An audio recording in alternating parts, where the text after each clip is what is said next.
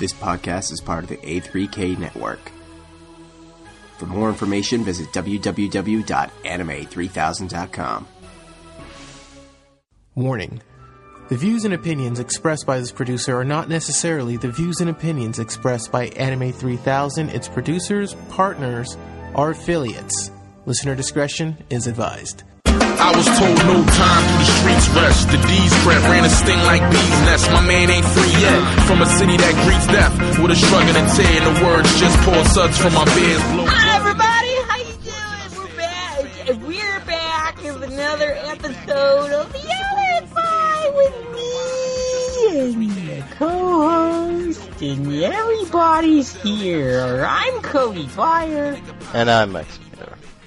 And before we get started with our topic of the day, I've got two little things that I want to get out of my chest. I fucked that line up, but whatever, we're going to keep going. Because, you see, there's a couple things I want to advertise. I'm going to be a little bit of an ad bitch here, but I'm being an ad bitch out of love, because these are things that people need to know about. First of all, by the time this is released, by the time this podcast is online, a little game will have been released.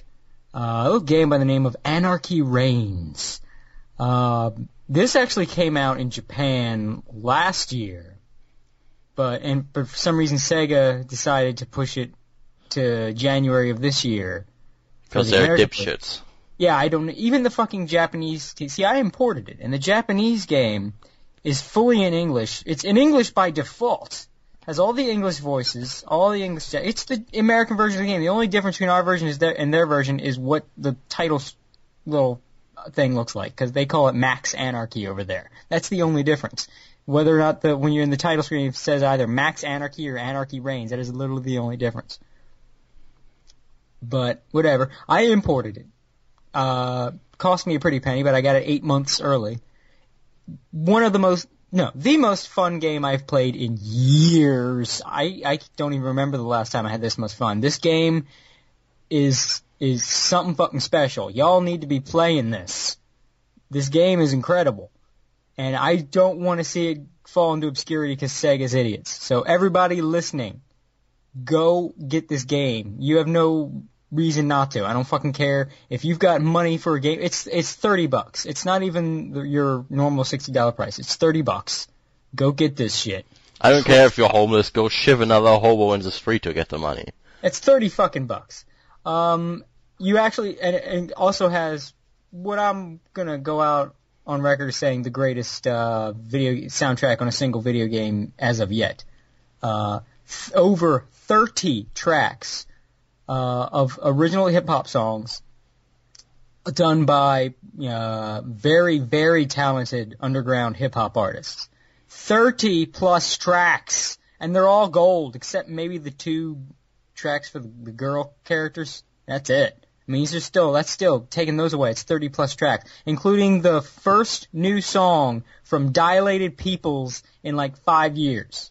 You have no excuse. Run out and get. You've heard a couple of the tracks that I've used in this show to begin a couple episodes. The episode we did on Fallout Equestria, the episode on comedy. Those were a couple episodes where I used tracks from that soundtrack, including the greatest final boss song ever. Period. In video game history. I don't care how impressed you were that Dancing Mad had movements, or, this song has the guitar in it. I don't care. Find You it's called Find You, and it is the greatest final boss track in video game history. I don't like hip-hop because people who shove me into the lockers are listening to it. Get over it. This is, I could literally go on an hour just examining everything amazing about this song. The fucking music, the actual beat is incredible and epic as shit. Even the lyrics are well written, and Doja Reyes, the artist that does it, is amazing. He is an amazing artist. I've actually went out and got his own stuff, like after listening to him in this and the previous game in the series Mad World. He is incredible, and it's just everything about this song is fan-fucking-tastic. So yeah, you guys gotta get Anarchy Reigns. Also, just today, checked out an album, speaking of hip-hop, from a hip-hop artist, an underground hip-hop artist, prominent underground hip-hop artist, Reef the Lost Cause. That's cause with a Z. I'm probably going to link to his Bandcamp in the show notes, because the motherfucker released a new album just the end of last year called Reef the Lost Cause is Dead. And he released it for free, as a free download, a whole album for free. This album is amazing. It's like every track is gold. Okay, maybe there's like one or two, but I mean, it's one or two out of a whole fucking album. It's an incredible, incredible album. This is, and you don't have any excuse not to even just check it out. It's fucking free. It costs you nothing but time. So go and get this shit. It's amazing. In fact, the song that is going to be like the intro to this episode will be a song from that album as a sort of average. Because that's what I'd like to do with the lead-in and, fade-out songs on this show, instead of just using some generic track for every episode or something from an anime, some Japanese shit or whatever. I like to do songs that from artists some people might not be familiar with, to sort of expose y'all, because as enthusiastic as I can, be at anime, I'm without a doubt more into music than I am into anime. So I like to try to educate y'all. So I'll be educating y'all with this episode too. So now that my advertisements are out of the way and I've sell out. Max, why don't you tell the folks what we're going to be talking about today? Yes. Our topic for today is something that a lot of our listeners should be more or less intimately familiar with, if they're even into anime at all. It is a little ditty called Yu-Gi-Oh! AKA translated as the King of Games, and we're going to talk about it. Namely, we're going to talk about all of Yu-Gi-Oh! The anime adaptations, that is. Like from Season 0 all the way to Zexal. Fuck it, I'm just going to call it Zexal to spite these fuckers. So is this the show where it is time to duel? Yes, it is. Is that what we're doing? Are we throwing down with a face down? Well, more or less, given that in the newer episodes, well, yeah. I personally could give two shits about Yu-Gi-Oh, but I mean, I know, Max, you have like a passing interest in it.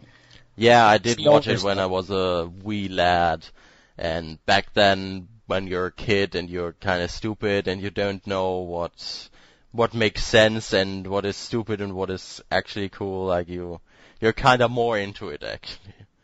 Because I guess it might have helped that back then it was the original Yu-Gi-Oh! And not the bullshit that came after that.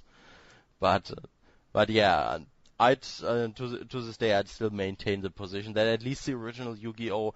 Has some entertainment value, even if it's cheesy as all hell. I mean, after all, we're literally watching a show about people playing card games that determines the future of the world. Well, Yu-Gi-Oh! Is an odd beast. When it first started out, it was kind of dark, for one thing. People were actually getting killed and shit. Yeah, and it was just about games. Like each new kind of storyline would involve some kind of weird or strange or creative game. And I'm not like charades or anything like that. It was like balancing a lighter or being covered in gasoline and shit like that. It was weird. Well,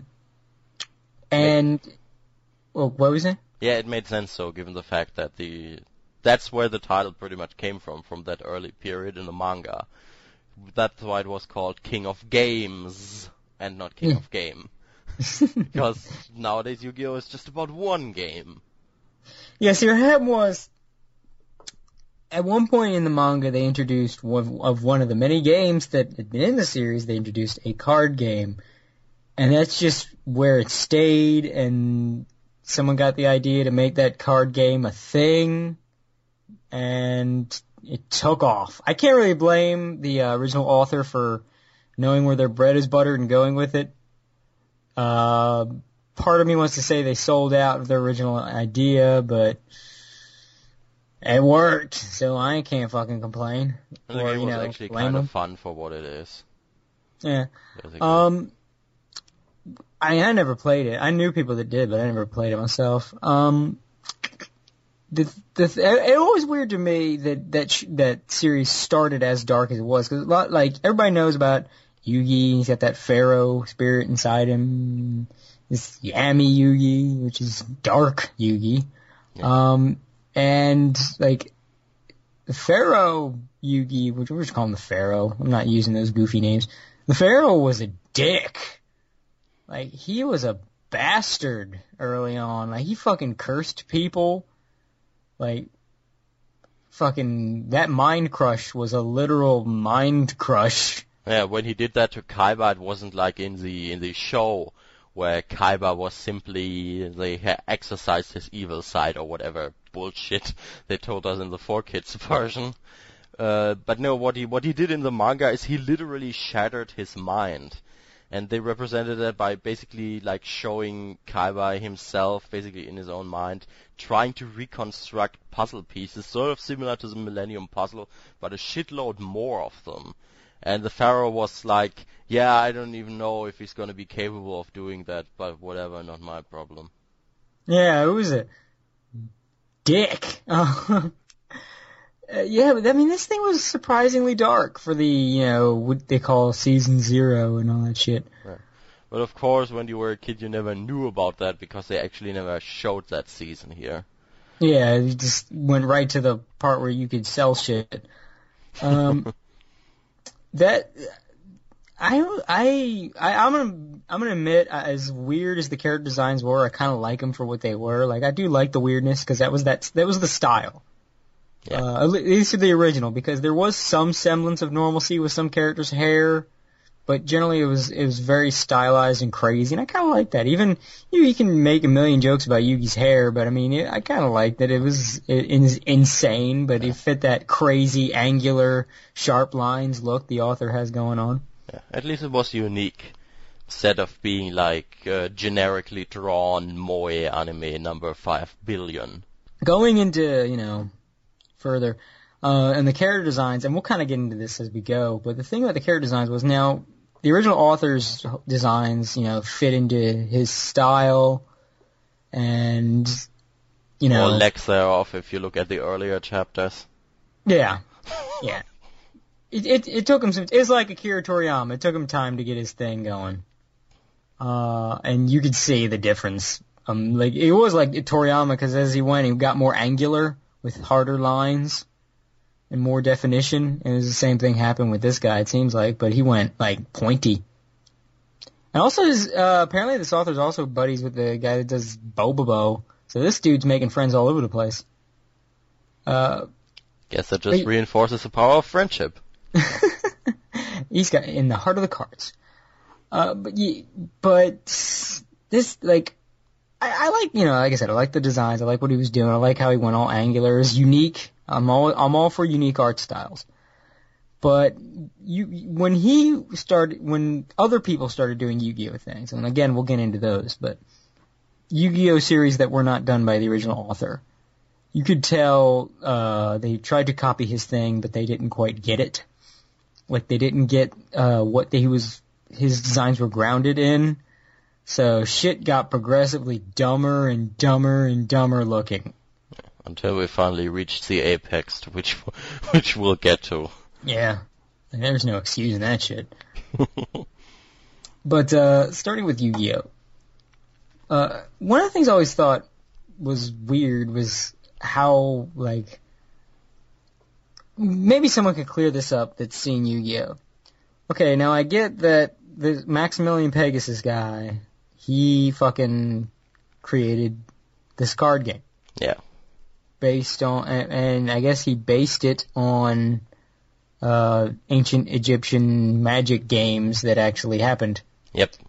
But then how is it that these things, I get the hologram technology, but at what point does the hologram technology start actually manifesting shit? Because it starts to get implied like these cards have the power of these gods or some shit. Why do the trading cards have the power of the gods? They're just trading cards with the image, and you put them in a hologram. Like, is making a hologram of these gods enough to make them a thing? And Then you got this monster with a dragon for a dick coming out of nowhere. And yeah, Zog Negro Shades. That was a weird design, alright. But yeah, I guess the reason behind the entire thing was basically because these cards were like made to be unique, and Pegasus made them like in a special way, and was already warned like not to do it.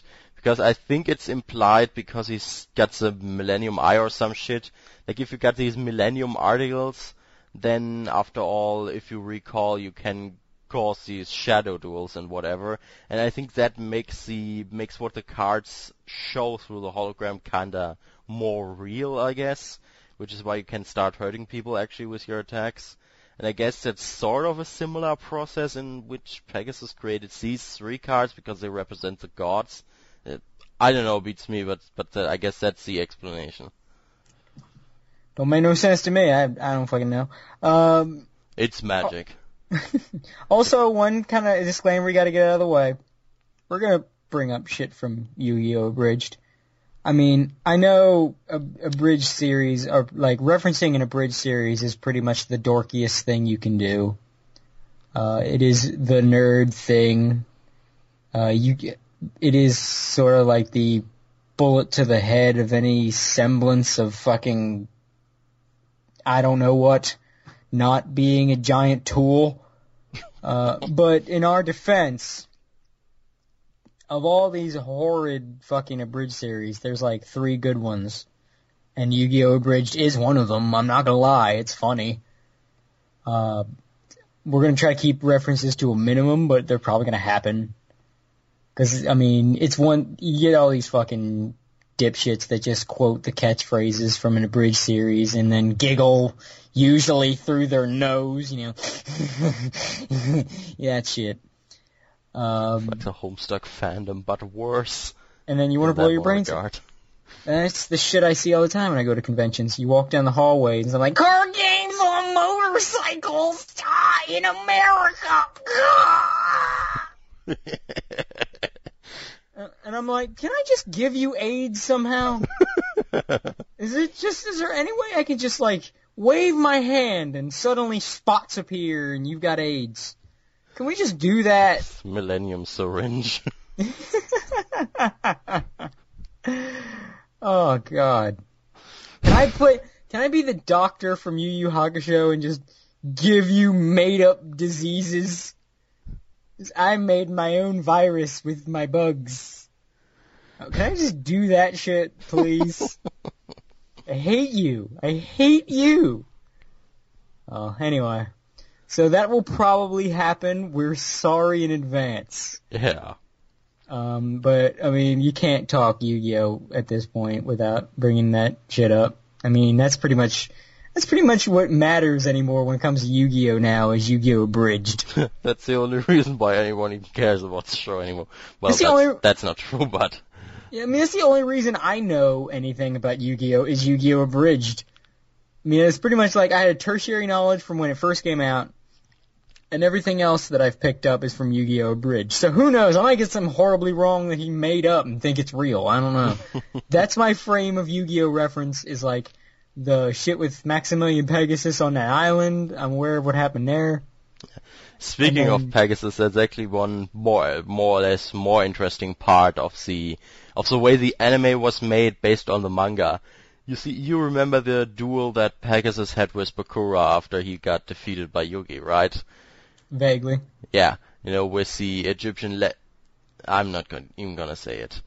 But yeah, he had a duel with Bakura, and Bakura took his eye. Now, what happened in the manga was Bakura had taken his eye and he had killed him, actually. But they didn't want to show that in the anime, for whatever incomprehensible reason. And this, of course, meant that Pegasus was still alive in the anime continuity, which is why he actually appeared, like, in later, in the movies, for example, and even in Yu-Gi-Oh! GX. Because in that continuity, Pegasus got never killed. It's kind of amusing, actually. It's, I guess, by using your little cop-out, you could keep him around for whatever reason, because, like this show needs more foppish dudes with big ass heads of horsehair. Yeah, but the plot twist is that Pegasus actually isn't gay. So that makes him unique amongst all the Yu-Gi-Oh characters. Well, no, a couple of them are straight. I mean, fucking Yugi and that one fucking chick that loves friendship. Oh, yeah.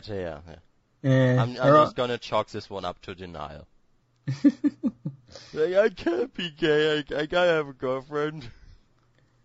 Give me a chick with the cardboard box for hair. But, oh man. I mean, that's all I know, though, is Maximilian Pegasus shit, and then fucking what Yu-Gi-Oh! Bridge tells me. So, I'm obviously aware, you know, half these characters aren't actually Adult Swim ripoffs. By the way, can someone tell Little Karibo to stop doing that? I understand, it's his thing, he can do whatever he wants. Fine. But as an audience, make up your own shit. Stop just turning people into Adult Swim characters. Okay, I could kind of get it, like, with the dudes with the mask. You got one tall one, one short one. Okay, fine, they're the Mooninites, whatever. Why is that other guy, Quaffio from Perfect Hair Forever? Why are you just making him another Adult Swim character? I don't know. Just see, that's where my ignorance is showing, because I didn't even realize that. Since I don't know these characters. Yeah, I guess maybe that's what he's banking on. Like, I hope nobody recognizes where I'm stealing from. Yeah, it's like, and he even does the Adult Swim bumps, like with the brackets at the end of episodes. It's like, dude, come on, just hop off William Street's dick. You don't need to do that. You're funny. You're a funny guy. You don't need to fucking dick ride William Street and rip off all their ideas like you're fucking Rob Liefeld coming up with the original concept. You're a funny guy. That's why I'll kill you last. But, I just want to get that off my chest. So, just forewarning, just in case we say, screw the rules, I have money, or some stupid shit. But speaking of screw the rules, I have money, I'm curious, like, when Yu-Gi-Oh! Introduced the character of Kaiba, the rich, fucking rival character. Yeah. That Kaiba was pretty much, I don't know, well, obviously this wasn't intentional, but this was a happy circumstance when this show became marketing driven, because his whole corporation became like the go-to reason for any new toy they wanted to market. Oh, they got the wrist things now, or if they want to do any new rule set, he could fucking do some device that did it, or whatever. Yeah, or just start a new tournament where he forces the rules on everyone. Yeah, or some new machine that it's also very silly. But yeah, his introduction seemed to be like almost like now we can have an excuse to introduce any new shit that's in the real world game. Yeah. It's a new rule set. Kaiba makes a tournament with that rule set, and he will probably have them duel on some kind of fucking Mega Man level. In the beginning of the series, he was just some douchey rich kid at the school who read Nietzsche. Yeah, yeah, and because he gotta read Nietzsche. Every character who is in some way, shape, or form like dark and evil or whatever, he has got to read Nietzsche, because apparently the day in school where they taught everyone that Nietzsche wasn't actually some sort of dipshit nihilist, everyone in Japan apparently collectively skipped class. Well, that's the day the new Dragon Quest came out, so obviously, you know, everybody called in sick. Yeah, like I always found that funny. Like he was just and it begs to reason. How is this company still staying afloat? I mean, he's wasting ridiculous amounts of money on things that will get him no profit. And he keeps wasting it on this expensive machinery that could probably be used for much better things than a goddamn card game. I mean, the Abridged series does a marvelous job of highlighting how silly it is. It's a fucking children's card game. That's all this is, and he is just elevating it. And just imagine how expensive these holographic projectors must be. And he's even giving them out for free in the fucking tournament. Like, to people who are high enough ability with their card games. Yeah, and like, at one point he clears out a city. Yeah. A whole city, just he clears out. And again, the Bridge series did a fabulous job of pointing out how awful that is and absurd that is. Like, just forced everybody out of their homes and jobs and all that shit. Just have one big city to run around and play card games in. It's like, fuck off, I'm rich. Yeah, I exactly. do whatever I want. Yeah, it's just, I don't know how he hasn't bankrupted Kaiba Corp. Just how could this have happened? Really? You have to ask that. Yeah. Like, I don't care, guys, I'm a rich white kid. Do you see how much we're in the red? Yeah. I know I'm Japanese, but I'm totally white, you guys. No one in anime is actually Japanese. It's all a big lie. Japan doesn't actually exist. It's just white people on an island who paint themselves. It's shiny white people. Yeah, but I mean that always got me like, suspension of disbelief. It's just a kid show and all that, but he has a dragon-shaped jet. Why? Why? What will that? Yeah, why? I guess the only justification for the entire Kaiba thing is once you're at the point where you're capable of accepting that there's ancient Egyptian card games that are played in modern times by some gay kid who's possessed by an even gayer pharaoh in duels that will decide the fate of the world. Once you're at that point, I think you can pretty much accept that Kaiba Corp isn't going to get bankrupt. Ride the crazy lightning. Exactly. Sort of like asking, why are the fists of the Baron in Anarchy Reigns on fire? Because it's awesome. Because they're the super sexy fists of fire. Yeah. And he stole them from a pyromaniac nymphomaniac.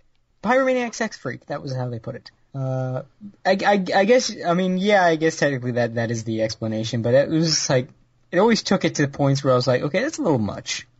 I understand, like, you're making Scrooge McDuck upset. That's how silly you're getting with this. Pretty much.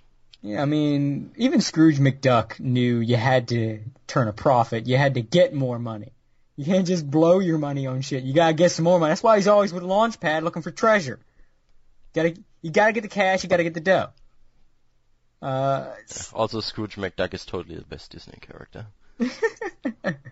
No, that would be Darkwing Duck. But thank you for playing. But that was always, I mean, that's a weird thing to get hung up on, I know, but it always just was really weird to me because you always wonder, where is Kaiba Corp getting its money from? Like, he makes all this stuff, but you never see him sell anything. You never see him invested in any kind of business. He just makes maybe he just does the same thing that he did in the introductory episode of his childhood. Like, he just buys companies and then threatens them at gunpoint. Like, give me more money! I'm gonna fire you all. He buys companies and drains them for everything he's like they're the worth. Donald Trump of the Yu-Gi-Oh world. At least, no, because Donald Trump knows you gotta make a profit. Donald Trump knows you gotta fucking have a business and get some income. I think Kaiba's just like, he buys out businesses that he drains them for every cent they have, and then he consumes business. He consumes other companies. It's like, wait, I thought that was business was. I thought that's what capitalism is. Did my communist friends lie to me? Oh no. I gotta tell Tumblr about this, that they were wrong. With business, you gotta make money. You say you gotta spend money to make money, but you gotta still make money. Like with Kaiba Corp, you don't know, what do they do? Where does this income come from? They would have to have copyrighted air to have this kind of money to burn. Actually, I wouldn't put that past Kaiba. I mean, I'm pretty sure, did Scrooge McDuck have some oil fields or some shit? Yeah, I think so. Yeah, he had something. You gotta have something. Kaiba Corp was just fucking, Seto Kaiba makes ridiculous shit and has a fully staffed everything. What does he make? Question mark, question mark, question mark. That's what he makes. Yeah, and a whole bunch of women who all have the same haircut. It worked in Pokemon. I thought maybe I could use it to my advantage. But, that was just always really silly to me. I really I understand the idea in Japan of using pretty boys to get a female audience. I get it. But what really is the excuse for Merrick, or I guess what was he originally called, Malik or some shit, whatever? Some shit. Yeah. Him, Crazy Brown Man. What the hell is the excuse for having him in a pink halter top or whatever the hell that was? Like, how the hell are you supposed to have this threatening villain and he's walking around in a pink shirt with his fucking midriff exposed? Well, he's playing card games in order to destroy the world. I think at this point anything goes. I mean, there is no, I mean... It's like at that point they just said, fuck it. I mean, at that point anymore. It's like, there's no denying he's gay at that point. He's wearing a pink, it was like a hoodie. It had a hood. It was like a pink halter top hoodie with his midriff fully exposed. He's wearing all that gold jewelry. He's like, dude's gay. I mean, there's no pussyfooting around it. Dude likes dudes in his butt. Hey, pink is fucking hardcore, okay? Not with a pink hoodie halter top. That was inexcusable is what that was. I don't even think a gay man walk around like that unless, like, you know what? I've resigned myself to being a complete and total stereotype. The other day I was in a movie theater with some black people talking. I figured, hey, if what's good for the goose is good for the gander, I'm going to fucking go for it. More like stereotype of stereotype. Maybe it's actually like a clever reverse setup. Maybe he's so incredibly gay that he just came out the other end again and was straight. He's Lyle, the effeminate heterosexual from those old-ass SNL sketches. But, of course, not that the fandom cares about any of that, because when they're not pairing him with Bakura, they're pairing him with his sister. Ew. Well, I guess your options are kind of limited when you're locked the entire time in that fucking torture dungeon of your crazy-ass father. Yeah, his backstory was kind of neat. It's kind of sad because as the series went on, it still had some neat ideas, but it was continuously bogged down by the fact that it was about a goddamn children's card game.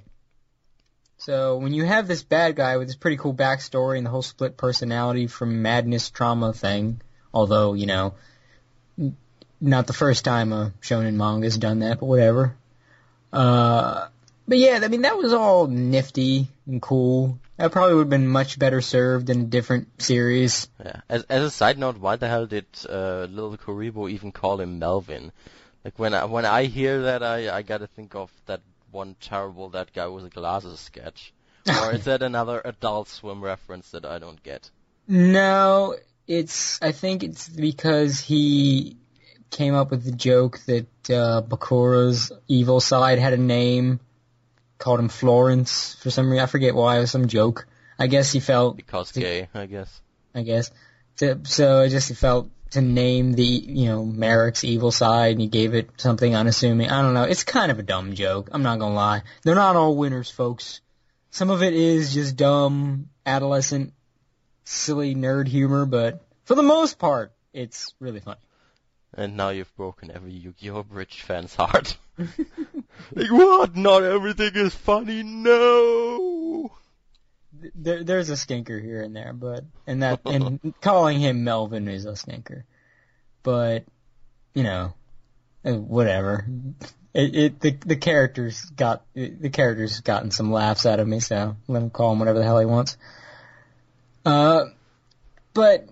So, I mean, I was always like, I really like that guy's backstory and the whole thing with that. I just, felt it could have been, feel like it's too little too late if you're going to try to put any good story into this because everything else is just ever so silly.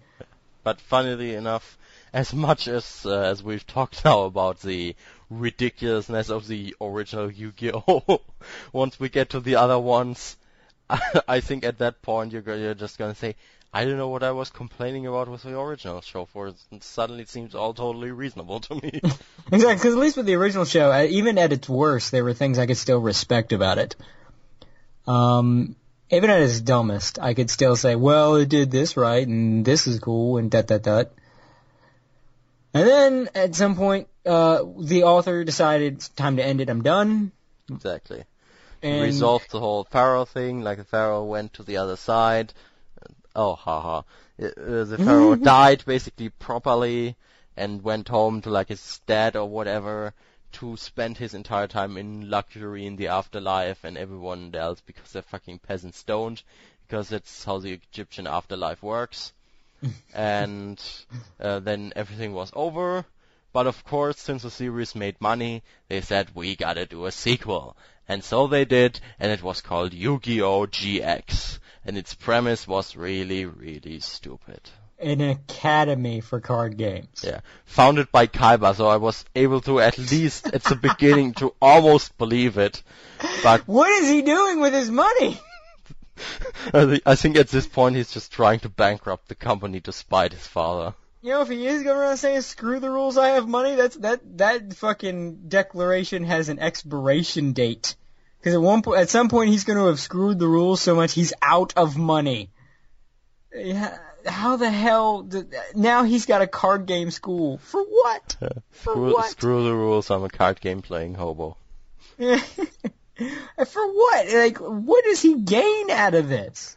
I guess the entire... Yeah, that's pretty much the ridiculous part. Like, the entire point of the school for card games is, as the name implies, to teach people how to play card games. I mean, it's bad enough with, like, a lot of these useless college courses that will never get you any job other than to teach that useless college course. Like, you are not going to get any job from taking women's studies. But don't dignify that by calling it a course. But this is like worse. It's a whole school that's even more useless than those useless courses. Well, at least playing card games isn't women's studies, so I can give that a pass. I mean, like... Up yours, feminism! Like, the fucking cheese appreciation or the history of Occupy Wall Street, all those courses still in their uselessness and just waste of existence still have more merit than an entire university. I was about to say universe like an idiot. Entire university to teach you to play a fucking card game. I mean, and what gets me is the Yu-Gi-Oh! Universe, from what I can tell, doesn't revolve that much around the card game. Yeah. It does not come off like these cards have no real power to them. They're not any kind of central economic force. Yeah, it's just a card game for children. Yeah, it's just, I mean, it's like maybe you could maybe pass it off as like it's a major sport in this world. You know, so maybe if you were a really, really good duelist, you could make money with, like, fucking tournaments, although I think only one of them had a cash prize. Maybe two. But okay, let's say maybe in this world it's like a weird athlete thing. You know, and you make lots of money with tournaments. Okay. Yeah, that actually happens in GX. Yeah, but, like, even with that still you would have to fathom a university that was nothing but teaching you how to become a card game champion, yeah. Or in this case, in the real world case, how to play sports. An entire university teaching you how to play sports. Not a college with a scholarship and a sports program. Like, you learn other things plus sports. This is like solely fucking learning how to play sports. So you're not even getting a scholarship. You're getting taught how to play. You're not even being guaranteed any kind of scouting shit or anything. Maybe a little bit of scouting, but you've got a whole fucking university of competition. Your chances of getting scouted are even less than if you were in a college football or college basketball team. So even if you apply that real world logic and give it that much of a benefit of the doubt, it's still monumentally stupid. In no world is this a good idea. But this goes like an entire university where everyone just plays dodgeball. Yeah, and what really gets me, these are kids, so they're here instead of school. So who needs to learn to read and write when you can learn to fucking use your defense mode shit? Well, I guess you're learning kind of to read with the cards. Yeah, and math. Subtracting life points. Yeah. I mean, that's horrible. Like, oh fuck, I gotta get my calculator. You know what this is? This is the Yu-Gi-Oh equivalent of those North Korean camps that they take children, like practically abduct children and forcibly train them to be Olympic competitors. This is like the Yu-Gi-Oh equivalent of that. Yeah, and you're not like fucking, you don't have all these crying children being smacked around in front of the big symbol for victory. But, it's not that far off. It's a little disturbing the more you think about it. You must play with a card game now. But foregoing that, because it ties in, the whole reason for it is transparent, because it ties into what I said in an earlier episode back with Alex, that the reason why a lot of fan fictions use the school setting, it's the same reason that shows will use it. It's an easy, simple cop-out way to get your characters to go in whatever path you want without them having any other side responsibilities. They are placed into a setting where they're forced into a group because you have classmates or whatever. You have an easy, no real effort. You don't really have to put any effort into getting these characters to meet because they're in class together. You don't have to have them doing anything else besides whatever you want them to do, be it drama or, in this case, getting into card game battles. It's kind of like the reason why it's that whole no responsibility, nothing else going in your life, and it's why some people don't want to stop and they go to college and they take useless classes and they say stupid shit because they don't fucking, go into the fucking real world. Also schoolgirls with tiny miniskirts. Yeah, but you can stick anybody in a tiny miniskirt. Of course, there's that creepy lust of a schoolgirl uniform because there's implications in that. Exactly. But you can't even put it in this thing because nobody's got a uniform. They're just wearing all this ridiculous shit. Because in GX they got a uniform. Did they? They do. Because I always remember the designs for everybody looking different. I don't know. Yeah, it's 3 different uniforms. They're of course wearing them differently. Like the main character, of course, got his shirt open because he's like a free spirit and shit. And of course, you gotta have that shit flap. Yeah. When the holograms make an explosion. Exactly. And then there's his buddy who actually was like in the blue outfit, but later gets a black cloak because he's like his rival and shit. And there's this really weird pun with that character. Well, here's the thing about GX that kind of gets me. There was an old joke that people wondered if Little Karibo was writing for it because at some point it started getting really self-aware and self-referential in the English dialogue. I kind of got to hand it to it for that. I'm not gonna lie, I got to give props to whoever decided to start doing that. That was actually pretty good, right? Even there's one bit because I saw the video where someone was asking that. They showed a clip. Well, it wasn't like somebody in front of the camera. It was just a bunch of clips from the show and asking, "Is Little Karibo writing for Yu-Gi-Oh! GX?" And like at one point, one of them was the main character was all excited. Like they could have a slumber party. We stay up all night talking about card game strategies and all our new cards. And there's a pause, and one of the characters goes, "What?" Like that was their reaction, was a flat what, or something like that. I was like, "Oh my god!" Or like one of them is actually like you can't beat me. I'm the dark rival character who is the only one who gets to fight the main character, or something like that shit. Yeah. I was like, okay, I'm gonna give it up, give it props, give it up. That's pretty funny. I'm not gonna lie. Applause to you. Yeah, if they did a completely like sort of gag dub, GX might have actually been kind of good. Yeah, it lapsed into gag dub here and there. It's like, this is the most I can ever give credit to 4Kids for their writing. At some point, it's like, fuck it. Somebody's like, fuck it, YOLO, just do it. Mess with the script. Yeah. That's great. After all, it's not like the original Japanese version was like this untouchable diamond that nobody could ever come close to. Somebody probably thinks it was. Yeah. I mean, the pun that I alluded to earlier is so incredibly stupid. Like you see in the Japanese version, the dark cloaked rival character is always insistent that people address him with a san at the end because he's like incredibly obsessed with like getting respect that he thinks he deserves. So there's this Japanese, when he went to that new school and basically became their champion, and they were cheering him on, were like chanting his name. He was shouting Manjome Sanda, which when translated basically means it's Manjome's son. And they misunderstood him because there was lightning in the background. They thought it meant thunder, and that's what basically became his nickname from then on. That's a long way to go for a nickname. Like, writing! Me is clever writer pun man. Oh, Japan with your puns.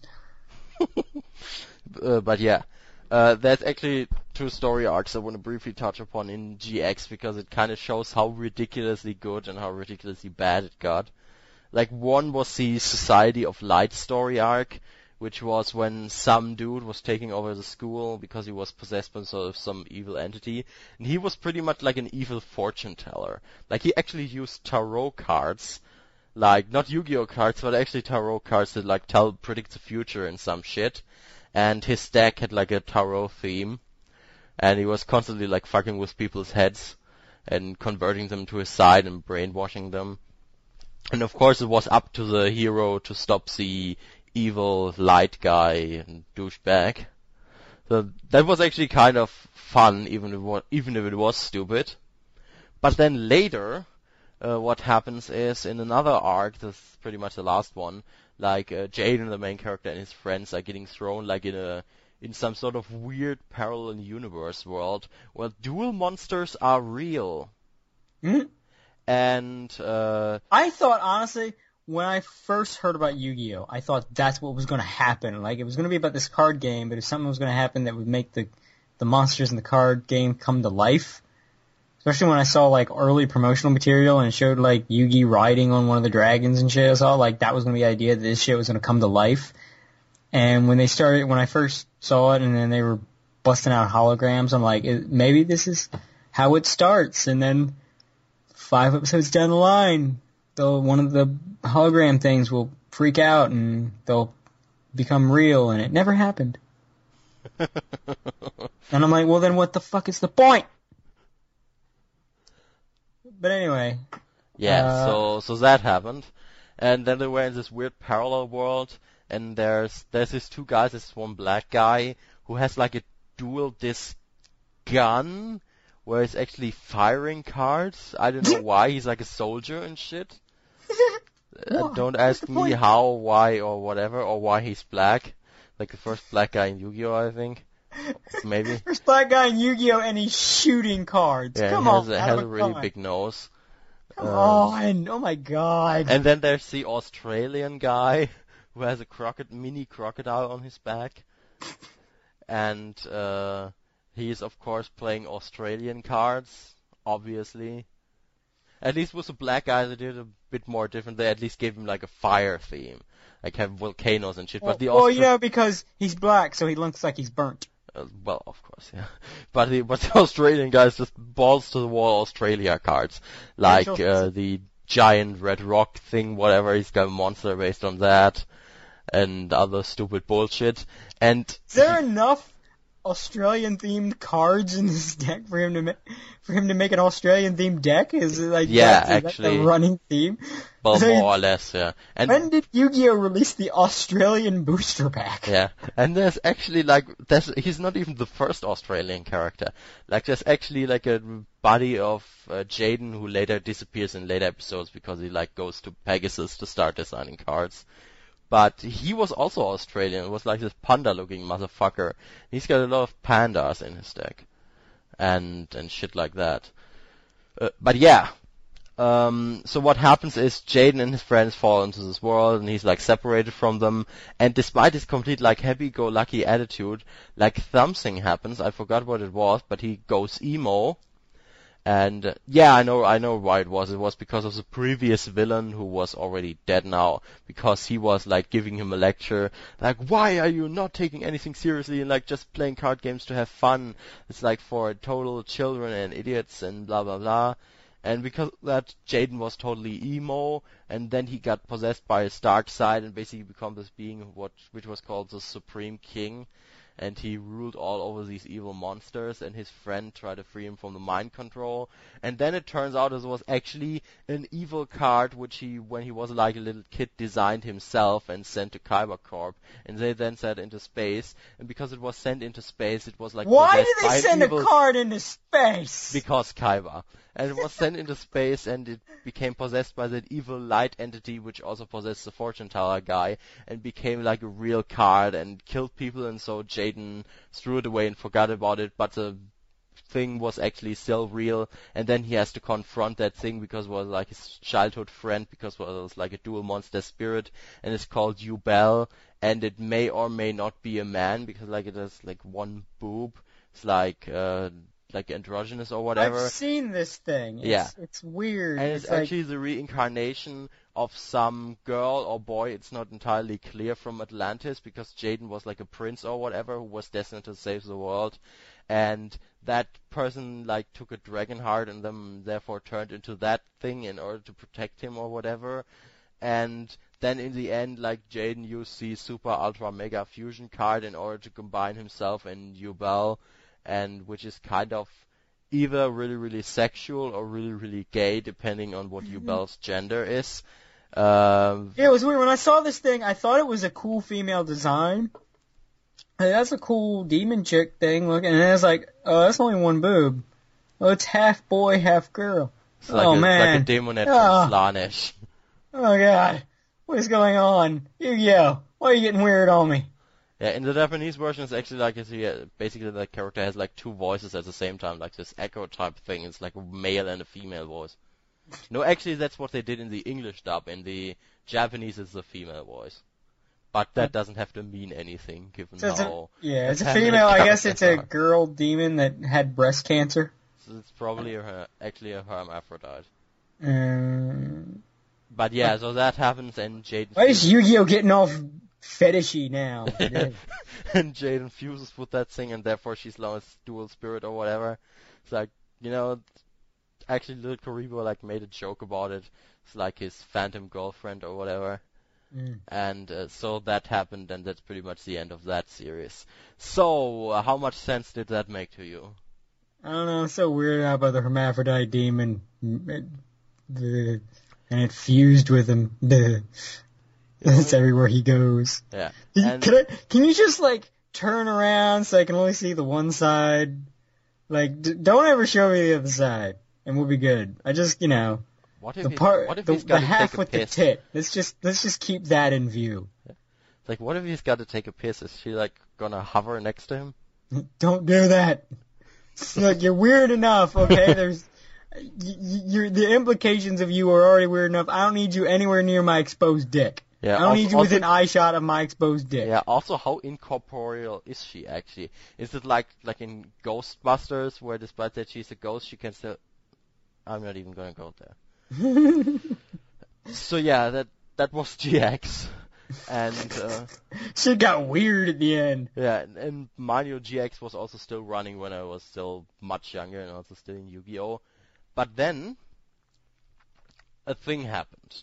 Namely, after GX was over, they of course decided that since the series was still successful, they're not just to be more. Yeah, they're not going to discontinue it. We have more shit to say. So and keep in mind, like with my much more younger and impressionable self, who still was able to swallow, well, not all, but a lot of the bullshit from GX and like still enjoy it to an extent. Then I saw like the promotional material for Yu-Gi-Oh! 5DS. It was like, no, I'm done with this card game. That's it. I'm done forever. I'm not gonna play this anymore. I'm not gonna buy anything anymore. That's it. For those who don't know what 5Ds is, you probably do know this little bit that is revolves around it, and that would be card games on motorcycles. And that's all. I'm not gonna repeat it 12 times, because Lord knows if we were any other anime podcast, we would do that.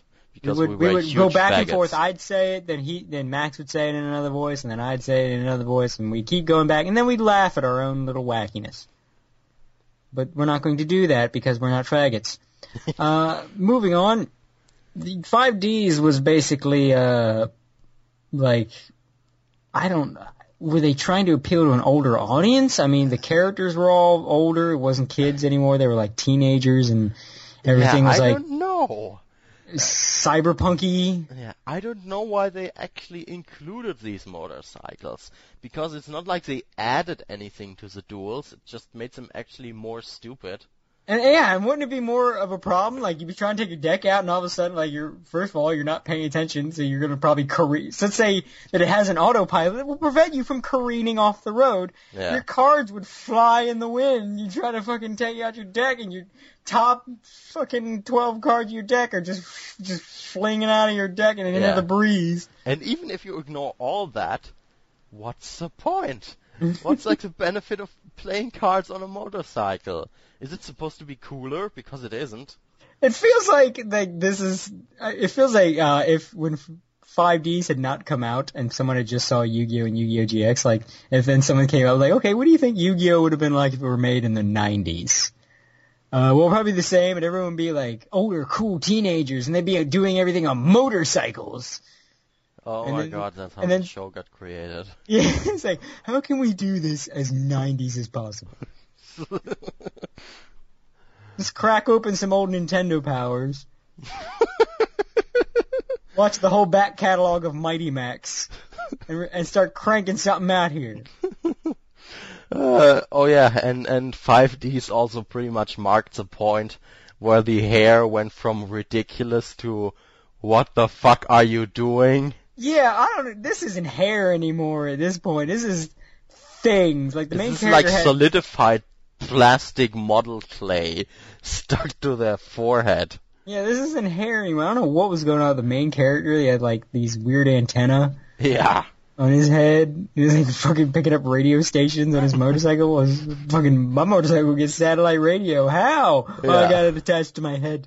It made fucking Yugi's haircut look downright sensible. He's got like different antennae. One's got XM, one's got Sirius. Whichever one wins the satellite wars, I'm prepared. I'm surprised that nobody listened to BET yet, but whatever. No, wait, that's a TV program. It's not radio. That's Black People TV. I don't watch that. I should though.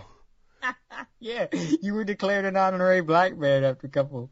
For those who don't know, we got a funny little bit from one of our listeners who officially declared us honorary black men. We got passports to Kenya and everything. Yeah, for watching Boku no Pico all the way through.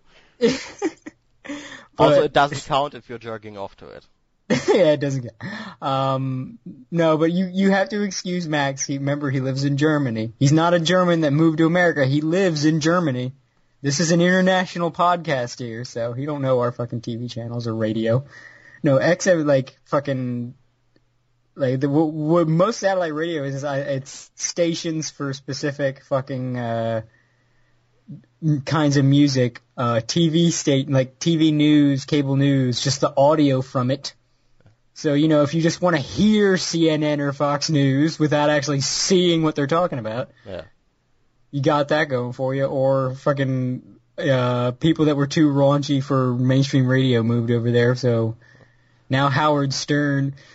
Although Howard Stern's kind of sad without limitations now, because it's just like it's gone from pushing the envelope to creepy old man. Although I did like when he pissed off the bronies. Yeah. But they were on station for everything. We're on a million tangents at this point. Yeah. But yeah, 5Ds. 5Ds. So stupid hair, motorcycles. Really, really gay relationship between the rival character and the main character. I mean, the entire opening of 5Ds was pretty much the main character and his rival character staring wistfully at each other from a distance. Their duels are how they flirt. Or how they have sex. I'm going to lay this card face down. Tell me how you're going to lay it face down. I'm going to lay it face down in defense mode. Oh, you're apprehensive, are you? Yeah. Yeah, I've just destroyed your monster. Now you do 500 life points. Then he's like, oh, you're really, really naughty boy today. Take it from me. Take those life points from me. Yeah. I didn't think it was actually possible to like make Yu-Gi-Oh any gayer, but they managed. I mean, there's like a girl character, but it's not like she matters. Merrick, you have been topped, sir. Yeah. You are officially straight, and we are sorry for everything we ever said about you. These guys are incredible, and not in a good way. Oh. And hang on, there's like different. Oh yeah, there's also other characters. Like there's these two twins. For some reason, there's like one is a girl who has twin tails, and the other is a boy. They're still almost indistinguishable from each other. And they also play the entire theme of 5Ds is, you see, that's where the title comes from. It's like 5 dragons. Like there's 5 people who all have some sort of dragon tattoo suddenly appear, and they have all one of these 5 dragon cards, and they're chosen by Ultra Destiny to defeat like the evil shadow card game people with their motorcycles and dragons. And then there's this girl who has like a rose dragon. It's like literally a rose with a dragon head looking out of it. And of course there's a gay rival character who has the evil darkness dragon, and then there's the gay main character who has like the wind light dragon thing. Then there's these twins who have also some sort of dragon, and lastly there is actually I forgot.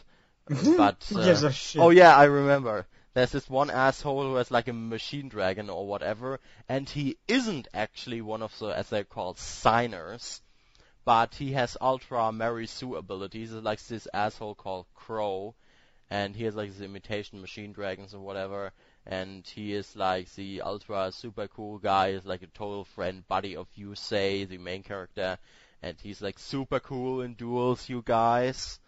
It gives you kind of the impression that like one of the makers of the show tried to make his own self-insert. you know, it's like Devil May Cry, the remake.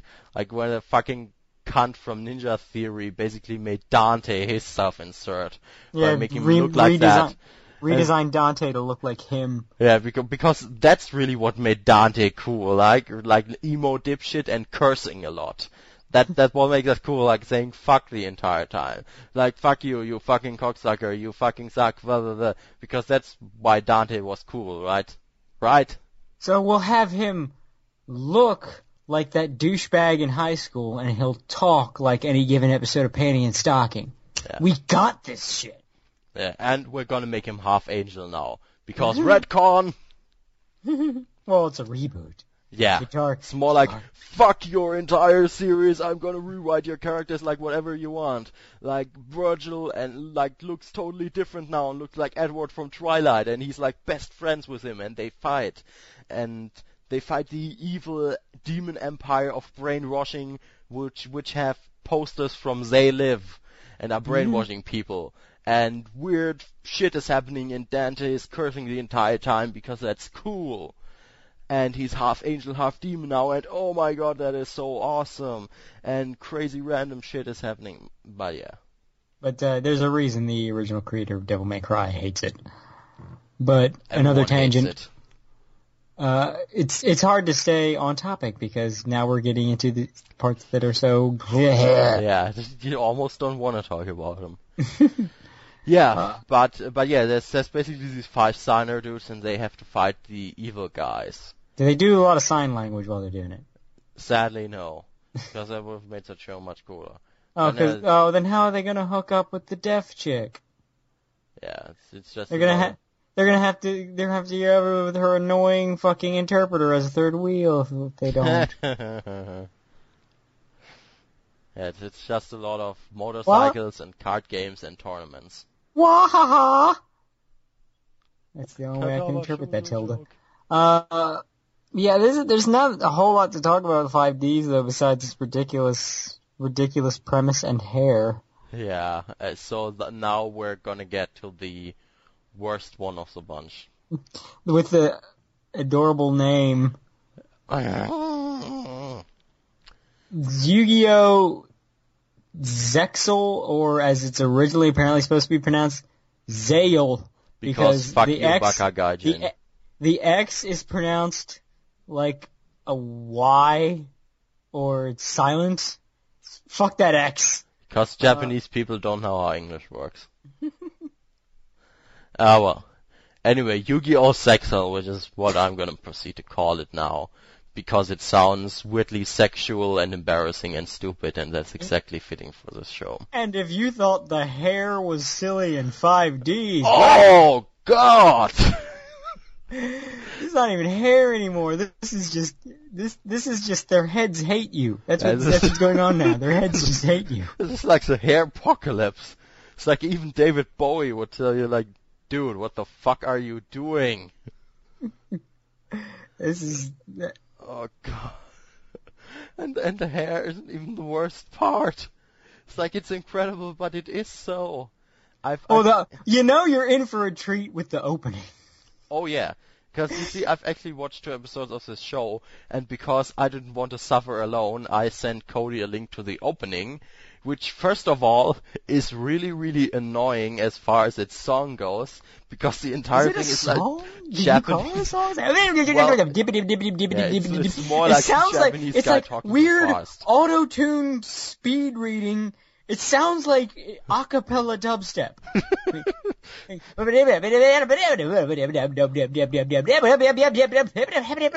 doing? Yeah, I know what what is it's this like. thing? It's like if Owl City made a dubstep version of the opening of Lucky Star.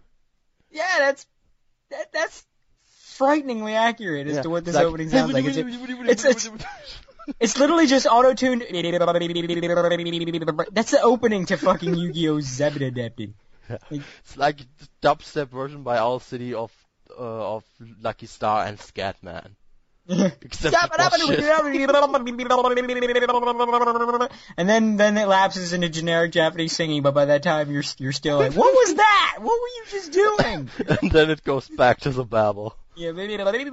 No, don't do it again. Yeah, I'm a sexual. Stop it! What are you doing? No, this isn't words that you're doing out of your mouth hole. Knock it off. I know it sounds funny when we're describing it like that, but it's really not. It's painful. Some form of noise is what that is. Yeah, but getting to the part of the opening that's actually worse than the song, if you can believe that. Like the contents and what they're showing. Ironically enough, the song is called Masterpiece.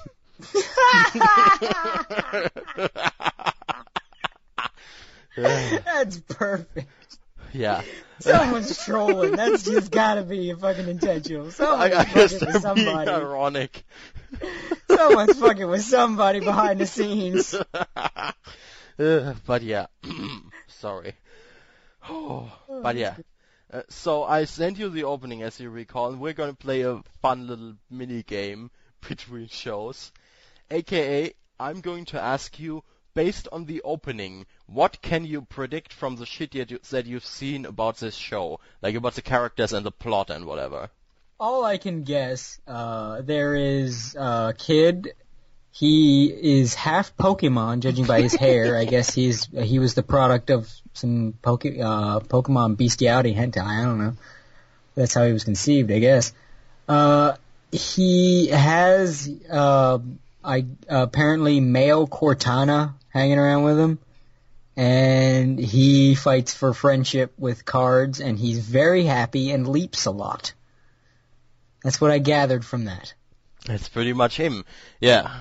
But there's also some other aspects to the opening, well, not that much, but a few. For one, there's that really tacky hipster necklace that he's wearing. I didn't even notice that. I kept looking at his head. I know, it's hard to look. I'm trying to spot what Pokemon was his dad. What kind of Pokemon are you? Yeah, I'm thinking Scolipede. How do you do all the things you do? I'm thinking either Scolipede or maybe... No, not Scizor. It's too much purple.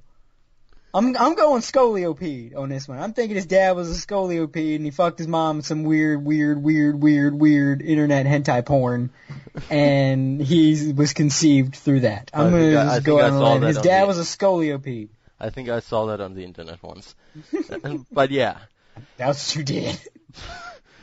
What happened is, in the opening, he has this really tacky hipster necklace, and the minute I saw that, I was immediately like, Yeah, that thing's gonna become fucking plot relevant. I just know it. It's a magic amulet. Yeah, plot device ahoy. And I wasn't wrong about that, but we'll get to that.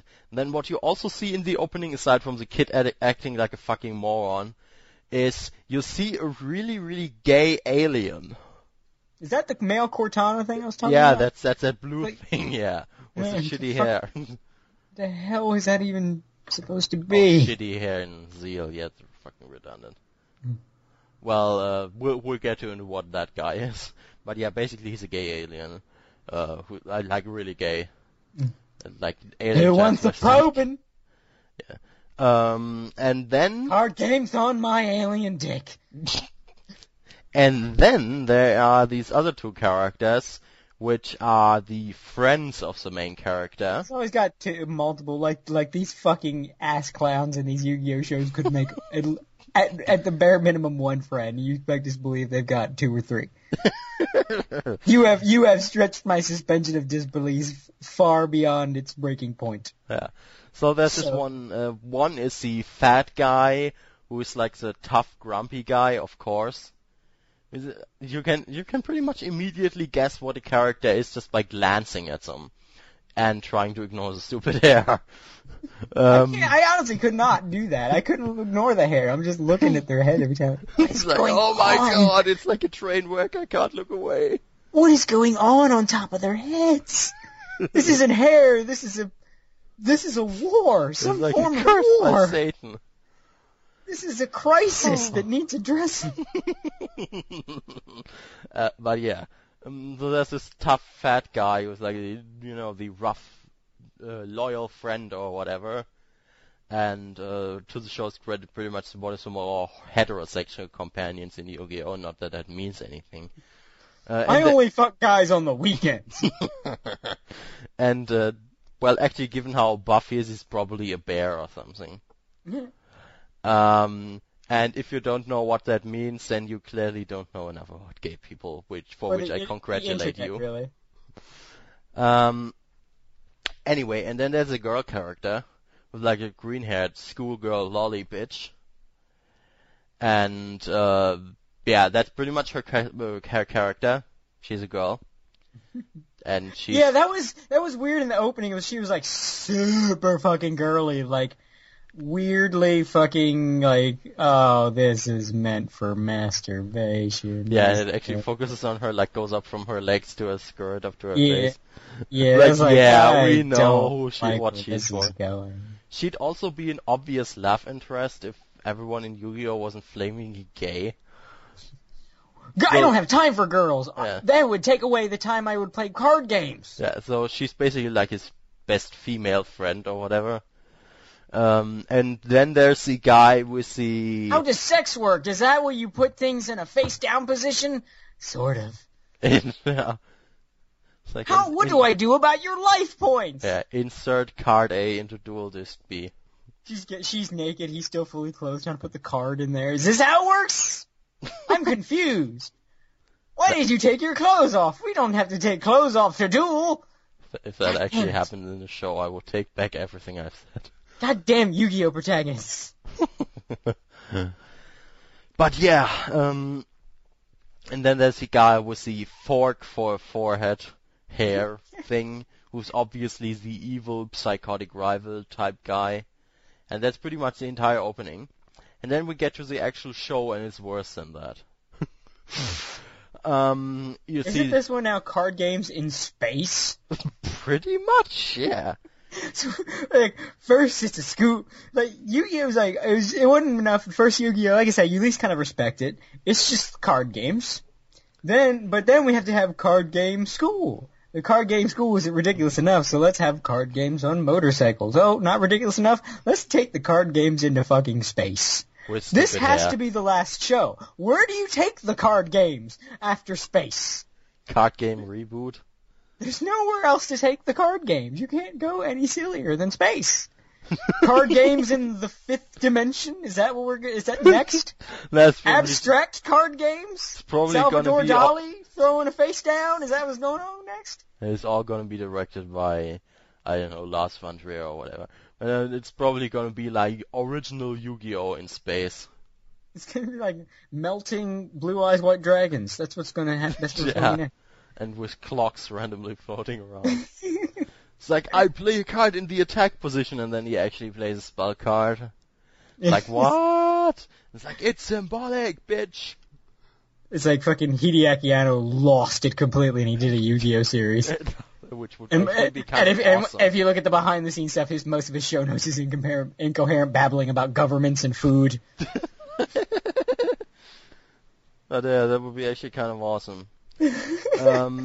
But yeah, take a mentally fragile guy, just take the last bits of sanity he has and make him do a Yu-Gi-Oh! Yeah, series. and then in the end it turns out he's actually like a really crazy guy in a straitjacket in the asylum the entire time, and there's like cards scattered in his room.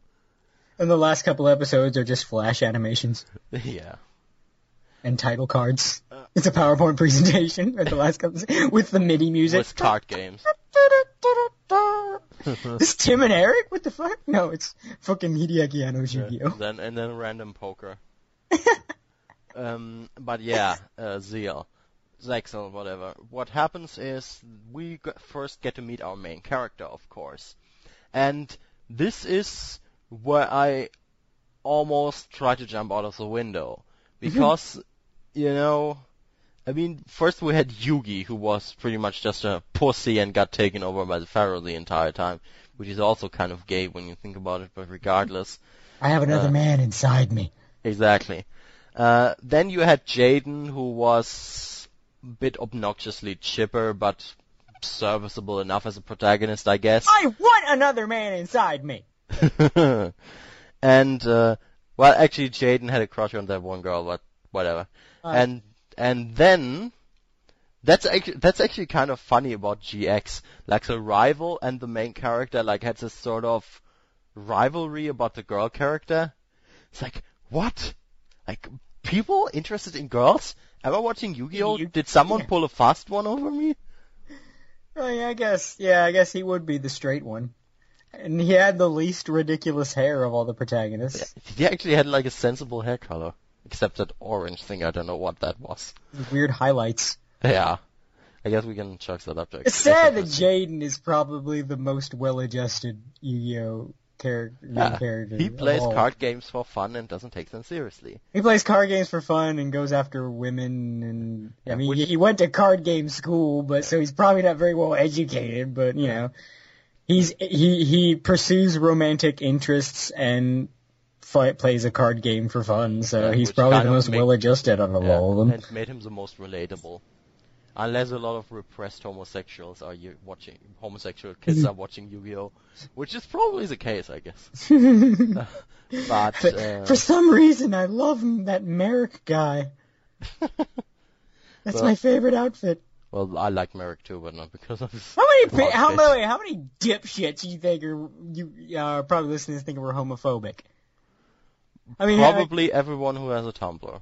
I mean, there's like some fucking frothing moron who's like, they made jokes about gay people, they must hate gay people. Yeah, I bet at this point they're probably expecting us to go, we don't hate gay people, I have lots of gay friends.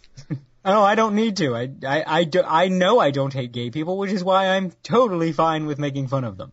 Exactly. But like, that's how you know this is their first episode. It's like, have you heard the other people they've made fun of? Yeah. Funny that the straight people who have Tumblrs are far more butthurt than the gay people.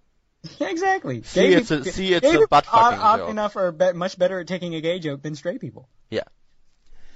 Life's funny that way. Yeah. Speaking of gay, Yu-Gi-Oh! Zeal. Damn it, I was drinking a soda. You almost made me choke. So, we meet our main character. Like I explained, then there was Jaden, then there was Yusei in Yu-Gi-Oh! 5Ds, who was just, gay and bland, pretty much. And one was, I have another man inside me, and this one was, I need to get another man inside me now. Yeah. It was his whole shtick, like, you and me. And Jaden was pretty much, card games, yay! I'm playing card games! I love cards! And then we have the protagonist of Zeal. What with this kid anyway? That kid is a complete fucking spastic. So the theme song was pretty much him. So the theme song was going, and I guess that was like to symbolize that our main character is going to be going. Yeah, I think that kid is autistic or something. Oh my god, I don't even know where to begin. Okay, one thing is we see him in school, like actual school, not card game school this time.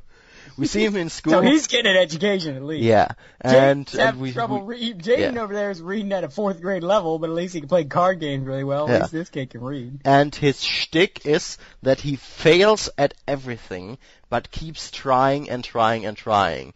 Like, for example, these things that you stack in gym class, like these boxes where you jump over. He's like stacking over 20 of them and tries to jump over it and of course fails horribly and almost breaks his neck, sadly only almost. And he has this weird catchphrase, like whenever he tries to do something like that, like swim really fast or duel really awesomely, quote unquote, he like screams this catchphrase and you're gonna think I'm bullshitting you when I tell you. But he screams this catchphrase, he's saying that in English, pop flying. What the fuck is pop flying? Nothing. That sounds like a terrible accident. I know. He went oh man, it went pop flying. Look, don't adjust it too tightly, or the whole pressure's gonna build up and it's gonna go pop flying. But yeah. Or like some dorky, like some trick from one of those dorky skater kids. Exactly. Watch me go pop flying. Woo, I did pretty flips much what he on is a like. fucking board on wheels. I'm cool. Yeah. And what he's also doing is I wasn't kidding when I called him a spastic, because he's like super excited and jittery and is constantly moving and jumping and rolling back and forth and can't even stand still during a duel like every other main character. Yu-Gi-Oh! ADHD. Exactly. That's what this is. But it's even worse than that. It's not like he has just ultra ADHD and is hopping around and talking like he's on sugar with speed and crystal meth and coffee. I have 500 meth points. So he yesterday watched Breaking Bad and almost had a near meth experience. Have you tried that blue stuff yet? It's really good. For the bald guy, it's really good. Oh, Breaking Bad, you're so great. Anyway, so yeah, that kid is for one really, really spastic, and he's also pretty much the worst duelist in the entire history of Yu-Gi-Oh! Because the first 2 episodes are like one duel that he has with some dude named Shark, and he plays Shark cards. Get it? It's really clever. Creative character right there. And he has like violet blue hair. Clever word association. Yeah, and his hair has like spikes or whatever because of shark jaws. I hate the world. You see, what happens is this. Like, the fat guy has dueled with the shark guy and lost to him and had bet his deck because he's a retard. If you lose to a dork like that, you should just leave. Yeah, just and therefore had to give his deck to that guy. And previously, by the way, we watched ADHD Kid having a dream, and in that dream he's standing before an evil demon door with like chains or whatever, and it says cryptic shit like, you gotta sacrifice what's most precious to you and then you will gain an awesome power. And then the doors open, a bunch of black little baby hands grab him, and he can perform alchemy without a transmutation circle. I wish. But no. He apparently constantly has this dream. Oh, and by the way, if you're wondering who his parents are, they're apparently archaeologists or whatever, and are somewhere else in the world, and they gave him that tacky hipster necklace, and they got to go somewhere to like work, which is why they're never around. At least I think that's what they told him. and he's living with his grandma, and as he's rushing out to the school, that was pretty much the first second I started really hating that show, because they did that fucking cliche, which drives me up the wall. He was about to run to school. The grandma's like, "Did you eat your breakfast?" She's like the kindly old lady gremlin. Yeah. and he's like, "No, I had no time." And then suddenly, like, a crazy old lady suddenly gets like super karate moves or whatever, and like scoops him up with her broom and then forces him to eat. And then it's apparently suddenly like really scary and shit.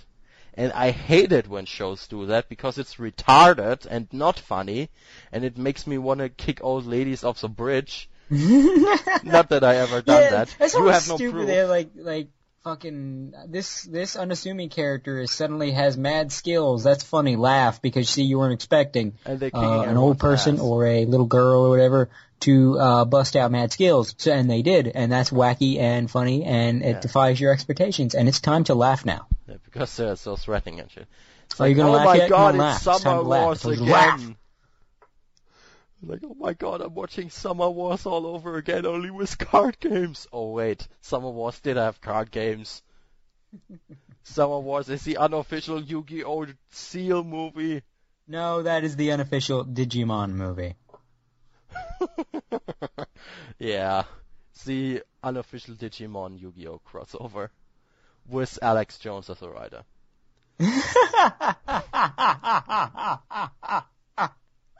I can't top that. Podcast over. And there are people like, who's Alex Jones? Google him. Just what? Better yet, go on YouTube. Exactly. Type him in. Type in lol Have Alex fun. Jones. Yeah, LOL Alex Jones is great. Anyway, It's the best fucking thing ever. Yeah, anyway, kid is a fucking dipshit. His grandma is like super cool or whatever. And then he goes to school, goes to his buddies or whatever, sees his friend Luz. Oh, by the way, I gotta mention this. See what Yu-Gi-Oh! 5Ds did is they introduced this new card mechanic, which is like synchro or some shit. And when Yu-Gi-Oh! Zeal came out, they introduced a new card type too. And the cards of that are like black with blue stars. And it's called XYZ for some reason. And sure. yeah, and the way it works is like you gotta have two monsters with the same amount of stars, and then you overlay them, and thereby you can summon these pieces of shit. And it's really stupid and unnecessary and whatever. And the shark guy then summons one of these black thingies and kicks that other guy's ass and takes his deck. And the main character comments, by the way, he got his deck from his dad. Apparently his dad... I'm sorry, but Max, you're aware you speak with an accent. Yeah. And your accent makes some words sound like other words. And the way you say deck is similar to dick. So I can't help but giggle a little bit when it sounds like you say he got his dick from his dad. Fun sophomore times for everybody. Well, I guess it's kind of appropriate that the words dick and deck are basically synonyms in Yu-Gi-Oh! Yeah, it's like the wands. Deck, it's like the wands in Harry Potter, where someone took the books and replaced every instant of the word wand with the word wang, and it still made sense. It's like Harry gripped his wang tightly, and you always got to keep your wang well cleaned. Fired sparkly energy from his wang. Oh yeah, we're having fun. That sounds like a medical condition. I don't know about that. We're having fun. That sounds painful. It's probably because they're wizards, they can do that. Wizard cum is beautiful. But yeah, so fat guy loses, and he got his deck taken away from him by the shark guy, so now he has two decks. My god, what is it with me today? So anyway, he took that away from him, and of course main character guy, because he's like determined and shit, he's not gonna stand for it. He's like, why are you doing this, blah blah blah blah blah, and then the shark guy explains like it was a legitimate bet basically, so there's nothing you can do about it, dipshit. And he basically says this is dumb and whatever. And actually, the villain this time is the one who challenges him to a duel to get his friend's deck back. Like, just think about that for a minute. Normally, you'd think that scene would go, main character would go, I'm not afraid of you, I'm challenge you to a duel and bet my deck in order to get my friend's deck back. That's how you'd think it would go. But it doesn't. Instead, the villain offers him that, because he's too stupid to think of it on his own. But hey, look, I'm trying to help you here. yeah, and there's a rhythm to these things. Yeah, And then the villain says, like, you gotta give up something that's really important to you. And of course it's like symbolism because the door said that previously to him. And of course the idiot that he is, the main character looks down to his necklace. And because the villain is a little bit smarter, even though he's called Shark, he immediately knows, oh, that really gay hipster necklace is really important to you. Let me take that from you. And he rips it off, throws it on the ground, and stomps on it, and so it breaks in 2 parts. And he's like really mad because it's a keepsake from his father. And I was like, I have a favorite character all of a sudden. Your name and hair are ridiculous, but there's a lot that we have in common. Yeah. We both have zero respect for this kid. Yeah. Also, finally someone I can get behind. Yeah. Also, he plays sharks. Sharks are cool. But yeah. So he does that and challenges him next day to a duel. Oh, and I also gotta mention this, the way they do duels is even more retarded than previously. I mean, I think you notice the scouter type thing on his eye right in the opening. Yeah. Which every character has. You see that's like I avoided the obvious joke because I'm sick of it. Yeah. It's called a D-gazer. Like a basically dual gazer, and if you put that on, you like see the crazy number world, and then you see then you see basically everything like it's normal, but you see the dual monsters that people have summoned and with which they're fighting, and it also shows as if they're knocking over buildings when they're flying into them or attacking them or whatever. So they actually went backwards technologically, because before they had holograms that actually did this. Now they just have a dual-o-vision. Exactly. And they still have that weird wrist thing, except it's tiny and looks far more retarded. And I would love for them to cut to outside what both of them see, and you just see them, like, staring, like, oh! Like, reacting to shit that's not happening. Yeah. Ah! And since the holograms still knock you over for some reason, and then I would really love to see that. One would duck and the other would just fall back. Yeah. It's like, oh, there's suddenly a gust of wind, even though there isn't, after my monster got destroyed. Oh, and yeah, then he's basically emo because his thingy got broken. It's sort of like a stick after he lost it. I'm talking about penis this time. It's sort of like he basically got castrated by having his weird hipster charm destroyed. I kept my penis in there. No, it was his penis actually as a substitute.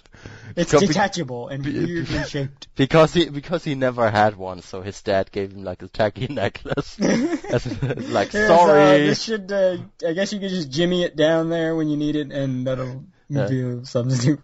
Dad, does anything look anything like? Look, just go for it, okay? Yeah. So after all, keys are phallic.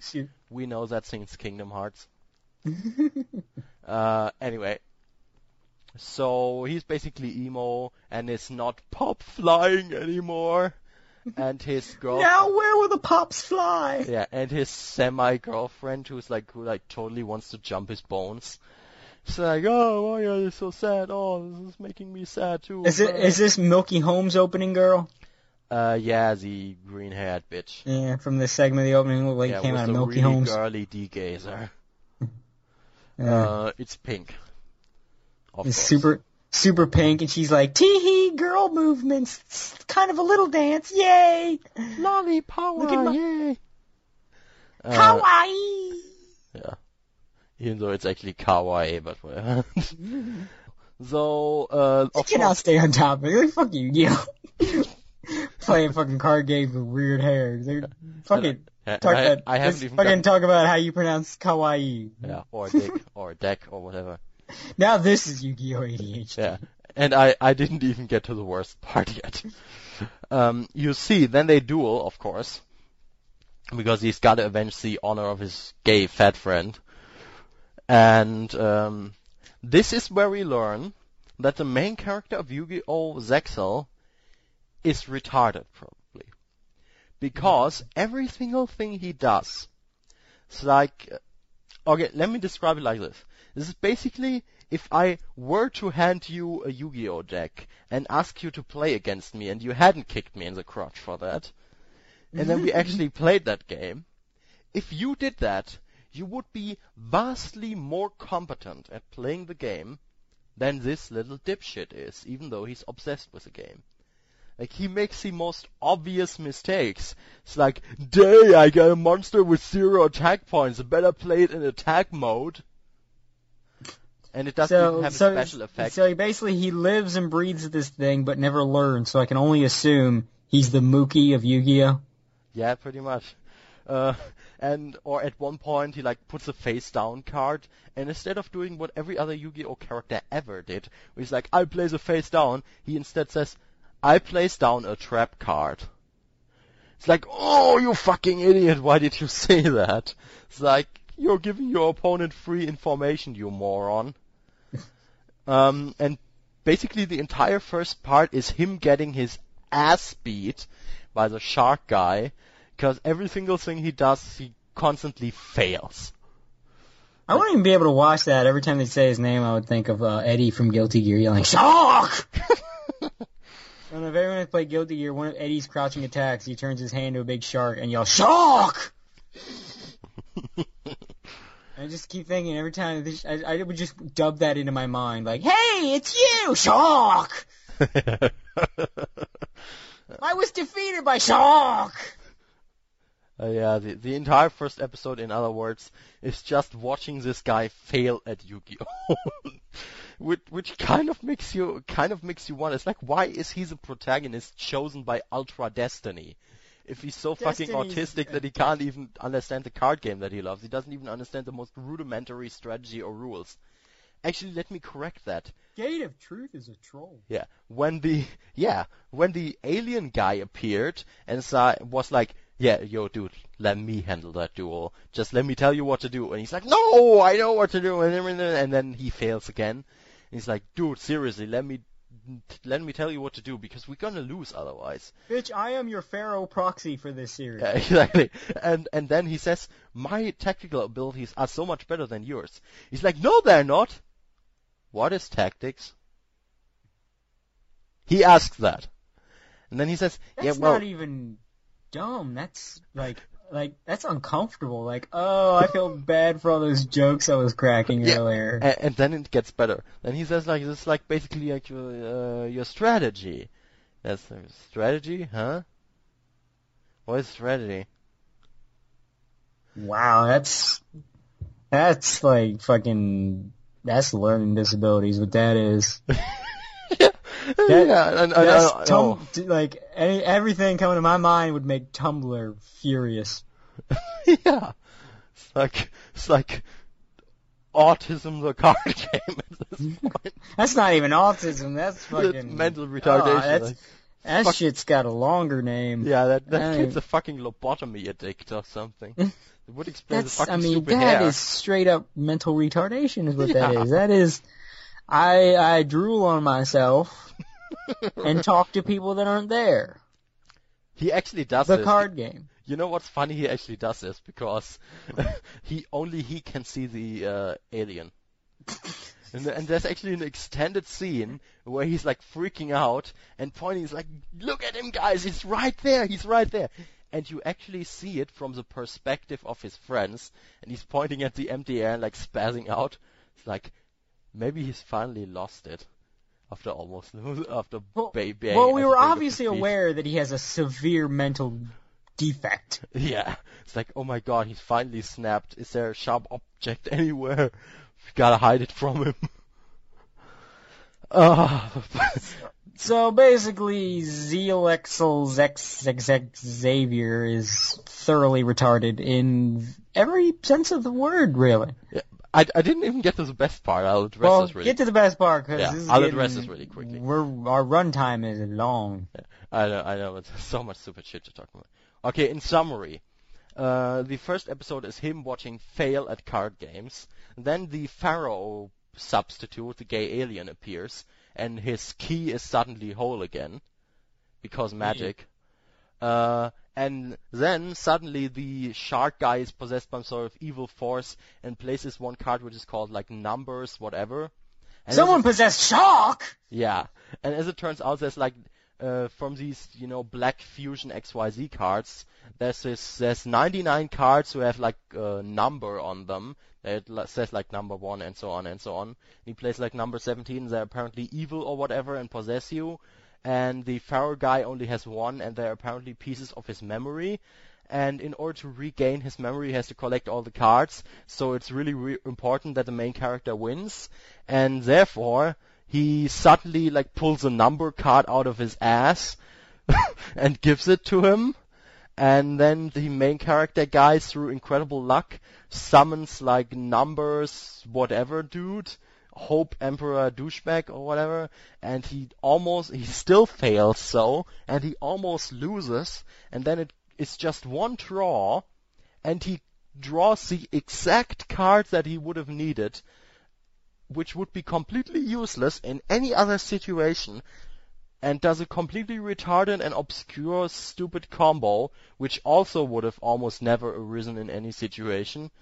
And he defeats the shark guy, and the Pharaoh dude absorbs the evil card, and Shark is obviously set up to return like as a semi-redeemed rival type character, because he was like, I had a really lot of fun, let's play some time again, blah blah blah. And he got his buddy's deck back, and he's now together with the gay alien, and they're gonna have to defeat everyone who has numbers cards and get them all, even though it might actually be that the alien might be evil or whatever. I don't know, it's retarded, and that's the end of the second episode. Numbers. I don't know. And they say that in Japanese. Numbers! I couldn't, this shit just needs to die. I mean, that's just what happened. Yu-Gi-Oh! Needs to get put the fuck down. At this point, it would be a fucking mercy killing. Zeal has to be the last one for so many reasons. I mean, this can't continue. This is no more. No fucking more. I mean, no more. No, I can't, I don't have anything else to say. No more. Can't take this shit anymore. Yeah. I mean, and I fear for what the Hares will do if there's another Yu-Gi-Oh! Series. It's just going to be... It can't get any worse than this. It's going to get Lovecraftian. That's the next step. Which is actually... They're going to have Yog-Sothoth coming out of their head. That's what's going to happen. Which is actually funny, because one of the most recent sets is actually Lovecraft-themed. They're going to have... One guy's just going to have Azathoth's nothing, like incomprehensible shape just popping out of their scalp. Gaze upon his hair, ye mighty, and despair. It really kind of pisses me off because I got this due from reading the Necronomicon. Yeah, I came up with it. Kind of pisses me off actually because they released that set long after I quit. Should have released it much earlier. Why couldn't you come out with that when I still fucking gave a damn? Exactly. So yeah, now we've reached the end. Yeah. My friend. There's I mean, yeah, like I said, Yu-Gi-Oh's done. It needs to die. It is pretty much an animated corpse at this point. Put the damn thing out of its misery. Let it die with whatever shred of dignity it has left. Yeah, Yu-Gi-Oh has pretty much become what Beyblade was from day one. Nothing but an extended commercial. Yeah, this is except with sad. stupider hair. This is just sad. So I think that about wraps it up. Yeah. Unless you have any last things to add. No, I don't think so. Seal is retarded. Well then, from all of us here at the other side, I'm Cody Byer. And I'm Next Week. Saying it's time to stop.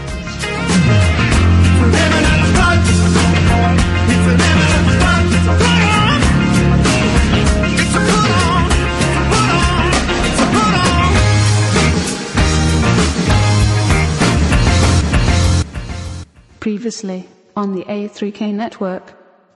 The Other Side with Cody Byer and Max Vader. Alchemy is powered by the spirits of people that died in World War II, most of which are probably people who were killed in the Holocaust, which means in the first anime, say it with me everybody, alchemy is dead Jew magic. Sounds great. Which makes you wonder, like, with that radio they fixed with alchemy in the first episode, was that like Anne Frank? Two Guys at a Mic with Jameer Durham and Mike Martinez. this is still shonen anime, and per the laws of shonen anime, Itsuki's heart gets broken because anime law dictates that the guy that follows the main character gets no play. Pretty much. You can't be a sidekick in anime like a shonen series and expect to get. It's not going to happen. Just the like only person who actually done that properly, Krillin, Vegeta. Barely. Krillin married a robot. Vegeta sort of counts, but Vegeta hated Goku, and he still does. Vegeta hates Goku. Krillin loves Goku. They homeboys. Krillin loves Goku, but Krillin married a robot, so I guess that still does not count. Does from a robot count? Can you get robot? He has a kid. Yes, but the organs of the robot, but does robot count? Method to Madness with Sean Ryan and Kevin Gray. If, like, Spider-Man is trying to teach kids not to, like, smoke cigarettes, there's going to be, like, a nicotine smoke supervillain. Yeah, made up of smoke and yeah. Yeah, or, like, there's drug dealers selling cigarettes. Yeah, you know? And it's like, oh, those drug dealers constantly selling cigarettes. It's yep. Like, it's not mob guys. Cigarettes and caffeine pills. Yeah, you know, like a bad Saved by the Bell episode. Yep, exactly. Oh my God. I'm so excited! I'm so excited! I still have nightmares about that. Just like, wake up so... See, Kevin, this is where you turn your nightmares against each other. You have to envision and wish that the Yip-Yits are outside of her window as she's going through her caffeine fit. And she like, you know, goes through her caffeine fit, she's got knives and she's cutting them up. Yeah. Oh my God. I was thinking like they go away and they start sucking her brain, and they suck out the caffeine as well, and they get super excited and hyperactive. They just kind of like pop into confetti. You know, that... And then those two evils cancel each other out. That is... Nightmare Mode! The bonus round. Another really weird thing. The samurai in this are kinda gay. Like, super, super gay. But it only for a while. Like, it's in the first handful of episodes. There's a lot of, oh, you're so cute, little boy. You're adorable. I bet the master wants to lay down with you. And then they just drop that altogether. Like, they even have, like, a really gay Hajime Saito. You know, the guy from Rurouni Kenshin? And so it seemed really weird because they never went anywhere with it. I think they go deeper into that in the manga because I'm pretty sure, like, Vastlord... from the same creator is also kind of a BL, boys lovey type of work, but I haven't read it, so I couldn't tell you. Join the conversation and interact with our hosts on Facebook, Twitter, and on AnyMay3000.com.